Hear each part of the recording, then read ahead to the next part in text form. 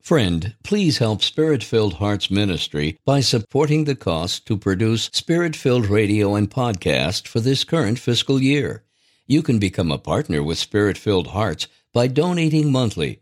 Your contributions make a difference in the lives of all those who listen to our radio shows and podcasts. Thank you for your support. Go to spiritfilledhearts.org and click on the donate button. That's spiritfilledhearts.org.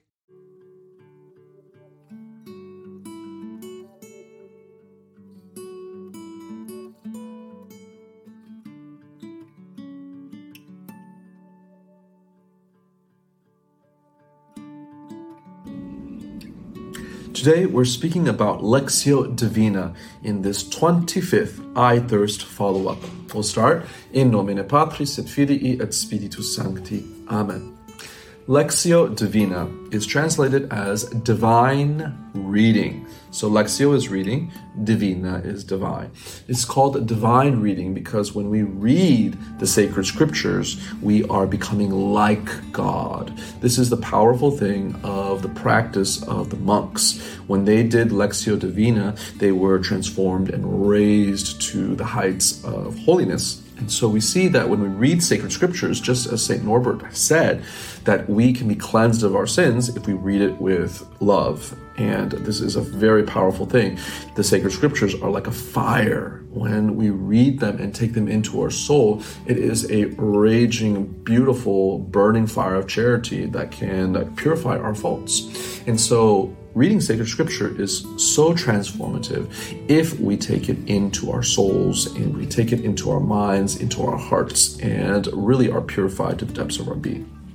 So, Lectio Divina has a couple steps. So basically what you're doing is first you're going to read. That's the Lectio part. So you're going to read it, and you're not going to read that much. You're going to read perhaps a paragraph, maybe 5 sentences, perhaps even up to 10 sentences. You're not reading for quantity in Lectio Divina. The whole purpose of Lectio Divina is to really converse with God and to be with God and to love God by having the sacred scriptures. So for example, God so loved the world that he sent his only son, right? You can just actually use one verse for Lectio Divina. You can do it for 30 minutes. And so here doing Lectio Divina, you would just have that one verse, or, you would have, for example, the Last Supper. You would just read the words of institution, "This is my body." Here, if you want to read the crucifixion account, here you can read that. But just remember, keep it small. So here you have a little chunk of sacred scripture, right? Then you're going to chew on it, right? If you take too big a bite of sacred scripture, you're not going to be able to digest it whatsoever, right? You can't eat the entire elephant, right? You have to eat it piece by piece by piece by piece. So here, when you're doing the Lectio, you got to take a little bite. And when you take that little bite, then you have to start to chew it. So this is the actual language that the monks used. So you chew that beautiful piece of sacred scripture that you have read. Then you start to taste all of it, all the flavors. And this takes time. You can't just, swallow it like a pill, right? You've got to take it in, chew it. It's going to be a little bit hard to chew, right? There's going to be some difficulties in it. You suck out the flavor, right? And you keep it in your mouth and you have to ruminate on it. And so here, this is the beautiful part of meditatio. Meditation is when you're really kind of chewing on that sacred scripture. If you're thinking, for example, there was a woman in the sky, right? In the book of Revelation, it was crowned with 12 stars, with the moon under her feet and the sun behind her, right? You're thinking about these beautiful words of Our Lady. You're thinking, why does she have the moon under her feet? Why does she have a crown of 12 stars? Why is the sun brilliant behind her? And then why is she in labor pains? This is a really interesting question. And so in Lectio Divina, you're met with all of these different questions. You're chewing on it. You're seeing how beautiful the text is. Then you're asking yourself, why is she in labor pains? Mary never had labor pains because she was the Immaculate Conception. And so then, right, you're praying about this. Jesus, help me to see why Mary has labor pains, and then you'll realize, well, because she is there at the foot of the cross, and there she's giving birth to all of the children of the church. And so this means that she is suffering there.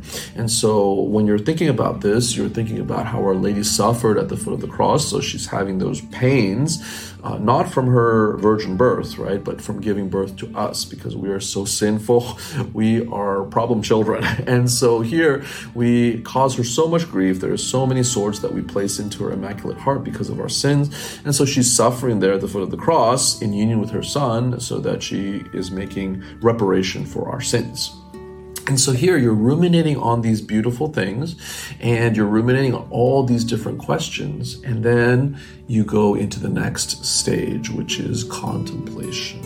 And contemplation is when you just gaze upon the truth, and you swallow everything, and then you're just there enjoying the beautiful text. You don't have to think anymore. You don't have to suck out the flavor anymore, right? You just enjoy the whole experience in one blast. And you think, for example, Mary, I love you for suffering for me at the foot of the cross. Thank you for suffering for me, I who am a wayward child, right? And you're just there with her. You're just there enjoying her company, loving her, and you just sit there with Our Lady. And here the Lectio then becomes contemplation. And it is here that we're really raised up, and you can speak to Mary, you can say thank you, you can love her, ask her for help, but really the whole thing is you're there with her. As soon as our imagination starts, kind of going crazy and distracted, and we're starting to get kind of dry in our heart, a little bored because of our weakness, because we can't think about holy things for a long time because we're not used to it. So we kind of go back into our old human nature. So we kind of go down from contemplation. Then what do? We go back to chewing. We take another bite, right? And then once again, try to chew, ask questions about the text, and then really suck out the flavor. And once again, ruminate and chew. And then swallow, and then enjoy the beautiful truth. Be there with God, be there with Our Lady. Love the fact that Jesus is saying, basically, I love you on the cross, right, for us. And then you're just there.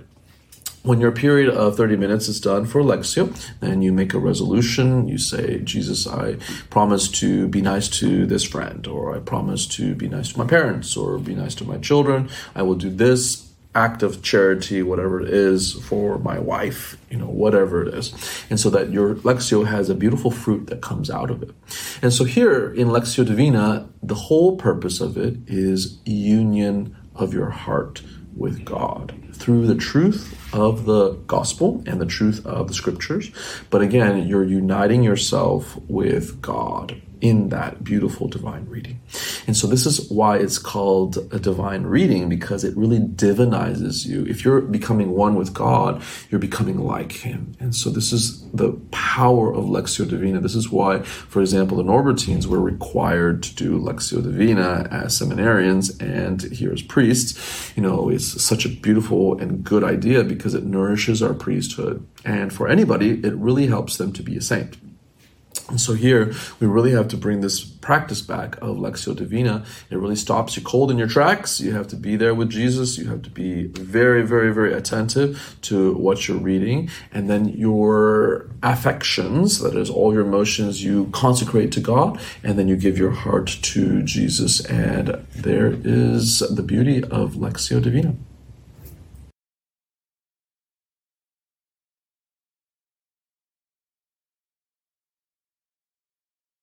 If you're enjoying these podcasts, please consider supporting Spirit-Filled Hearts Ministry with a one-time or monthly gift.